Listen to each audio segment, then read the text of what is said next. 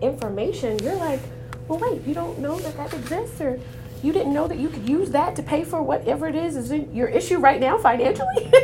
So it's like when you start having those conversations, you're like, oh my goodness, so many people don't know this. We need to like have a thing. Like we need to talk about it, and we need to tell as many people as possible. And that's kind of where I've been so far. And I've connected with a lot of other resources and organizations that have been trying to do a lot of that. Shout out to Better Than Success. Yeah. I do a lot of consultative work with them. But most recently, Philly Real Estate Week we were a part of, and I was definitely named the top 40 out of 40. I'm thankful for my village for that, because that was literally a win that I had no idea was coming. And the director of Better Than Success was like, is one of my friends too. So she was like, didn't want to tell you. I was trying to keep the secret all this time. And I was like, oh my God, girl, I really did not know that was coming. But I have a lot of relationships and community support, as well as, friends and different people that I've known, of course, clearly because my career over 20 years, as well as living in Philadelphia, going to school in Philadelphia, and all kinds of things that just make it a little bit more of a larger village.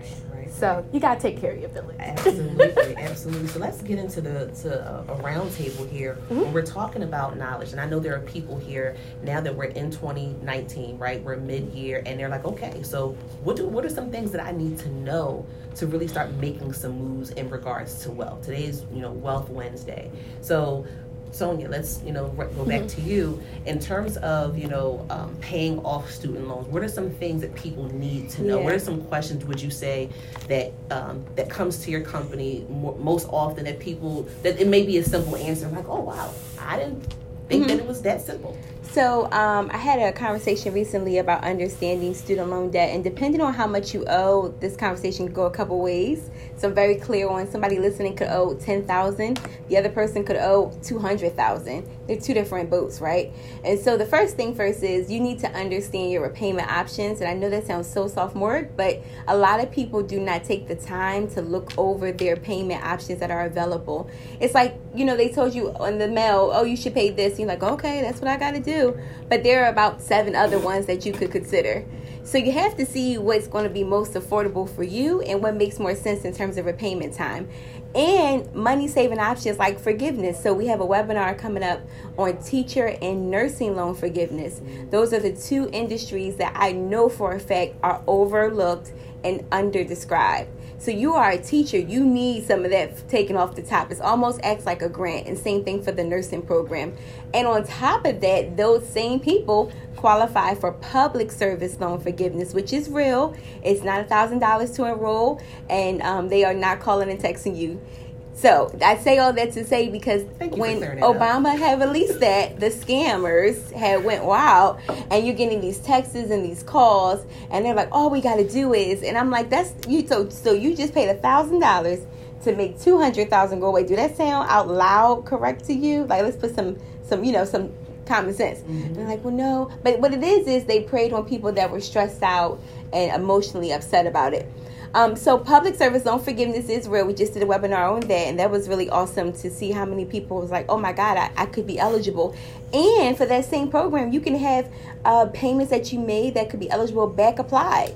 So if you've been at your job at a nonprofit or a not-for-profit for a while and you've been making payments, probably I'm going to say, could be safe to say you could get that back applied. The other thing is to think about, and this is why I do really well partnering with Tracy, is think about other endeavors that can help you in lump sum form pay off your debt. So Tracy knows that's my personal game plan before I close out 2019. So if you want to do your real estate investing or flipping or whatever it is, the name of the game you want to get into, take a good portion of that and use that asset to pay off your debt. And so what I've learned recently is that rich people buy assets and assets buy toys, but for real, my assets will pay off my debt and then my toys. So you have to understand the natural hierarchy of understanding money. The other thing is I want people, and this is going to sound really weird, but I want people to forgive themselves for what they did not know. Mm-hmm. So you may have not grown up in a family that discussed money or had a fluid relationship with money. You may have grown up in not really even so much poverty, but a hardship mindset. Like, oh, we just going to be check to check. We're going to rob Peter to pay Paul. These are all like slogans we've heard when we were younger. Well, I know I heard in my family, and I'm like, well, who's Peter and how are we going to pay Paul? And I'm like, these are things I used to think about, right? And I took those things with me into adulthood, but that's not correct. And so what I'm trying to tell people is if you were born broke, that's not your fault. If you die broke, that's your fault. Yeah. There's too much knowledge and information. And the last thing is, are you willing to change your behavior and your relationship with money? I need everybody to break up with money today. Yeah. So that romantic relationship you're having with money, what is his name? Money Maven. Okay, we'll call him that, right? That's money, my name for money. Let it go. You are having a romantic relationship with a piece of paper, and you are tied to that paper. You will jump for that paper. That paper makes you cry, makes you happy. It is just a tool that is given by the kingdom of God to execute his purpose. And so when you look at it from that form, what am I supposed to do with this dollar? And how am I going to honor God with this dollar, this 100, these millions? When you start putting it back into, it's his anyway. We're just good stewards of it. You're going to get out of relationship with money. But when you start holding on to it, it's all I got. And you can't give to the person to your left or to your right, or you can't do good things with money. You cannot take shoes to heaven. You cannot take bags to heaven. You can't, for real, even. You can't take, the car. Now, the house, you can pass down to the family while you're in heaven. I do believe in that. That's right. So now we have to start thinking about, as individuals, and I love what you said when we started the show, what is our legacy? I'm going to say this, and then you can take it away. If you had to sit down and write out your obituary, what would it say? I've done the exercise. Now, I cried through it like I knew her. It's me. All right, the point is, I cried through it. But, take some time on a Sunday with some tea. I don't know. Go to the park. Write it out. And if you cannot write how you were a great giver, how you were a contributor, how your society should remember you, then something's wrong. And that is the day in which you will decide to make some changes. I've read a few obituaries in my time more recently, and it said he loved Coca-Cola. If somebody writes she loves orange soda in my obituary, I'm rising up. I'm letting you know right now. I didn't authorize that. You better be able to talk about my 2 citations and all my great things that I've done, because that is what my name is. My children's children should know my name. It's by way of the house that they're in. It is by way of the foundation that was set for them. A student loan will be a cuss word in my home by 2045. That's what I said. So if we don't set those things up, and I'm not talking about being rich to do these things. It's the little things that people can do to start to change the narrative. So we just have to get started. And that was so much. That was power packed. I told y'all we're gonna push this all into one hour show, right? So what I love about what you just said is that it doesn't require you to be rich to get started. Mm-hmm. And everyone that's sitting here in the studio today all has a hand in real estate. Mm-hmm. I'm a financial planner. When Sonia started talking about having a lane for that, hey, one of those is real estate. What do your assets look like? O'Hara Developments is that for me. O'Hara Developments is property that is sold so Haley does not have student loans. Mm-hmm. So her grandchildren own a nice percentage of blocks of property in Baltimore. That is what that is. And you have to plan that out. I was explaining to a friend yesterday, work your numbers backwards. Mm-hmm. So in the financial industry, when you get a financial needs analysis, it spits out this number. It'll make you cuss sometimes. So you have to hold on to your Bible. It has a couple commas. It's probably going to tell you, depending on how old you are, let's just say you need $2 million to retire in dignity based upon what your current income is, right? Now, it's going to cause you to have a conversation. You could run from that number and say, nah, I don't want to do that. I don't want to start saving $1,000 a month. I don't want to start doing this. I don't want to cut. Or you could say, what lanes or avenues of income can I create? Mm-hmm. So I can save $1,000 a month plus inflation and invest it in the right markets and so forth. You want to figure that part out. Cut it into slices and say, what part can I start with today that I know, 500,000 can come from that, 200,000 can come from that. And when you start to break it down, it starts to make sense. So which leads me right to Tracy. when you see people finally make the leap into real estate or just into the creation of assets, you know, how much of a difference does that make for them when they are trying to truly create wealth? That jump process. It makes a huge difference. Real estate is the one commodity that we are not getting any more of. Land is not being reproduced. That's it. We only have what we have. So you have to be able to yield and wield everything that you have in order to make wealth from it. The tax code is one of the best ways to secure your wealth. If you don't know it, if you don't understand it, you need to have a CPA or someone else who can explain it to you and help you to understand how what you're doing is going to affect or be able to recoup, replenish, or put money back into your pocket or your family's pocket. The reality of the situation is home ownership and wealth building through real estate is very new for our community. Very new. The Fair Housing Act of 1968 is only 51 years old. 51. We have aunties and family members who are that age. That means some of our grandparents were alive when this was instituted to basically say everybody has their fair share to be able to buy property and do different things. This is why a lot of us don't know about it. This is why a lot of us don't even understand how to utilize it. And some of us and some resources have all the information. So you have to make sure that you're tapping into it from a community level. For my thought process for people when I always talk to them about starting their journey on real estate, it's always about owning your own home. Own your own home, secure your legacy, secure where your family resides first. You can build it from different ways, whether it's buying your own property, possibly renting out rooms or renting out Airbnb, your basement, multi-families. A lot of people like to call it house hacking. You live in one unit, rent out the other, pay your expenses, build your savings, do different things to make sure that you can secure your own financial wealth so that way you can springboard off of it to buy something else. A lot of those are very small resources that you can take. It doesn't require a degree. A lot of cases with some of these programs, it doesn't require money. The city right now is giving out a $10,000 grant that is a soft second loan as long as you can keep the property in your name for 15 years. $10,000 towards your closing costs. We're going to take a pause and just say on that real quick. And I want you to say that one more time for people all the way in the back, because this is really important. And I want these ladies to really share their wealth.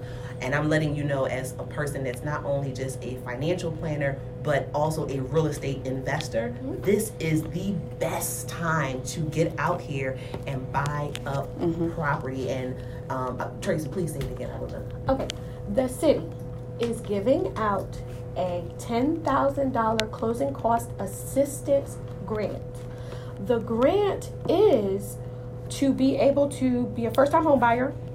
You have to live in the city of Philadelphia, and you have to be able to own the property for 15 years because it becomes a soft second lien that is forgivable over 15 years. If you sell it, you have to pay it back. If you refinance it, you have to pay it back.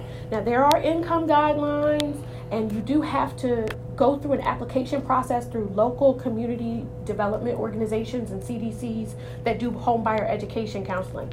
All of that is literally just sitting down with a counselor, going through your budget, figuring it out, and then they earmark you for the money. Now, it's $10,000. They only have $3 million. So there may be $300,000 to $350,000 slots because everybody might not get 10. Some people might get 6% of the sales price, and it could, sway different things. But that is a low barrier entry point for you to be able to gain wealth and own your own property. Now, let's say you use that money and you decide, I want to buy a duplex. I just graduated school. I just literally stopped working another job or worked another job, and I want to tail down my debt, and I want to reduce my living expenses. If you do that and you buy a property to where one of the units, or up to 4, because up to 4 is residential as well, 3 other units are now paying your mortgage, possibly giving you money in your pocket monthly from your tenants, and now you can pay down debt and you still work every day. and you're paying down the mortgage on the property while you're doing all of that as well. So you're gaining equity in your property while the value possibly is increasing as well. 5 to 10 years, you look around, you might have a couple thousand to 30 or 40 in equity in your property, and you can pull it out and buy another one. So everyone, I really want you to soak in everything that Sonia and Tracy is telling you. Sonia's telling you how to get out of student loan debt. She dropped a couple gems, especially if you're a teacher and if you're in the nursing industry. Then she's also telling you, while I'm doing that, helping you get out of debt, I'm definitely learning about the real estate game because I need my coins from that as well. And she mentioned about having an exit plan, which is super important, so that way you can really be about your business. Now you're hearing tips from Tracy Real Estate. She's telling you what's out here, where you can go and get a soft second loan. And when we put words and say it's not possible, this is where you need to get the information when people are sharing it with you. That's why I had her say it again. And you want to make sure that your circle is reflecting where you're looking to go in the future, because these ladies at the table, I can pick up the phone and have these type of conversations. If that conversation you can't have with the people closest to you, it's going to feel very difficult to start to create wealth. Or you'll start to hear your own voice talk and you have to say, hello, are you there? You know, and that can be a lot, that can be weight on you because you feel like all you're doing is really talking to yourself. And I want to share one other part as being a real estate investor myself. Understanding the opportunity zones right now is very, very important.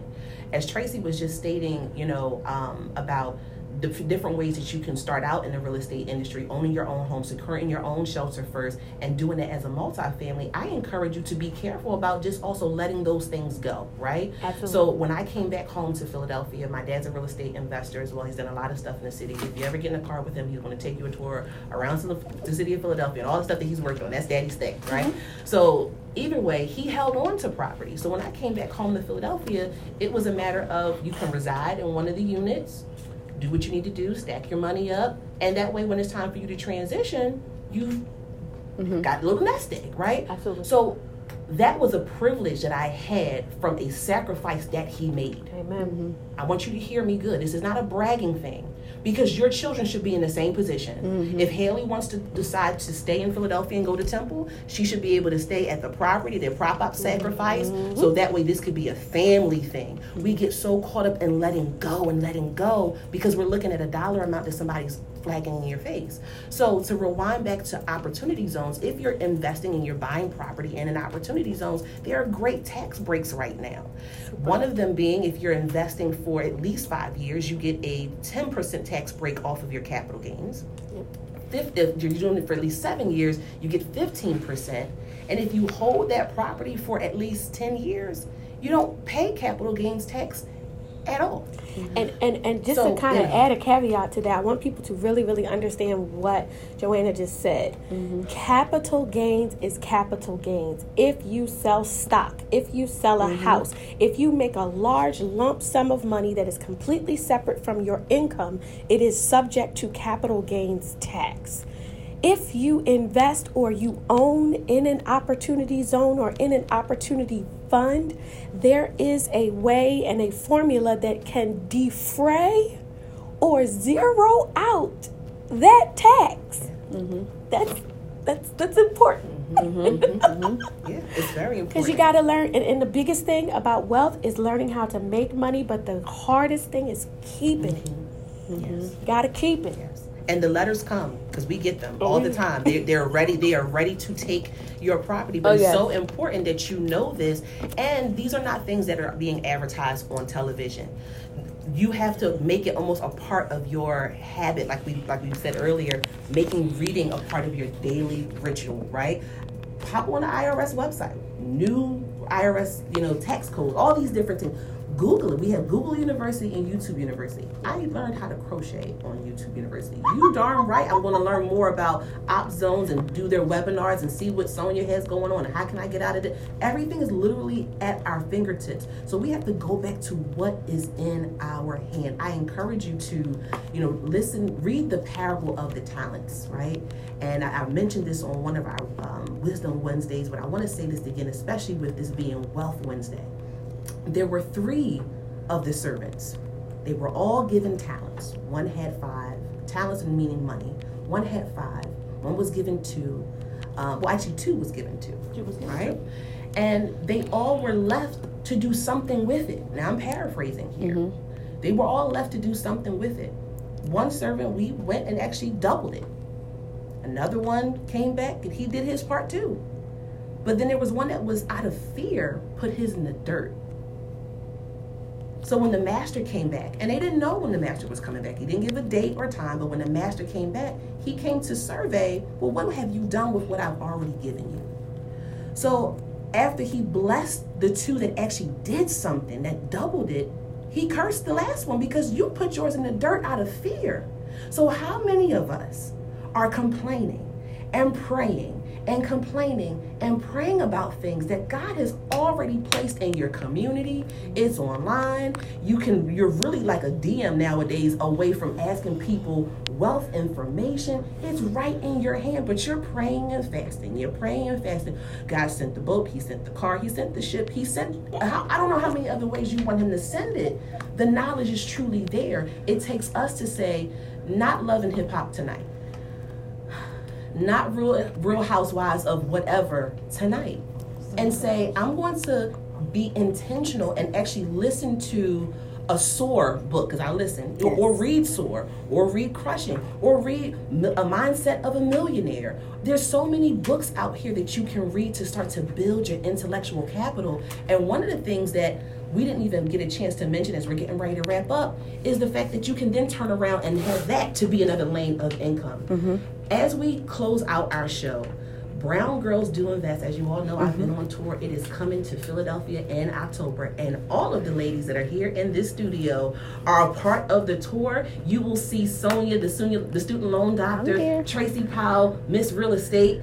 She will be on our panel. Our tickets go live this Friday. You got to get your tickets. Follow us at Brown Girls Do Invest. Ladies and gentlemen, it has been great being on the show today. Thank you again for having me as your guest host. And this is Joanna James.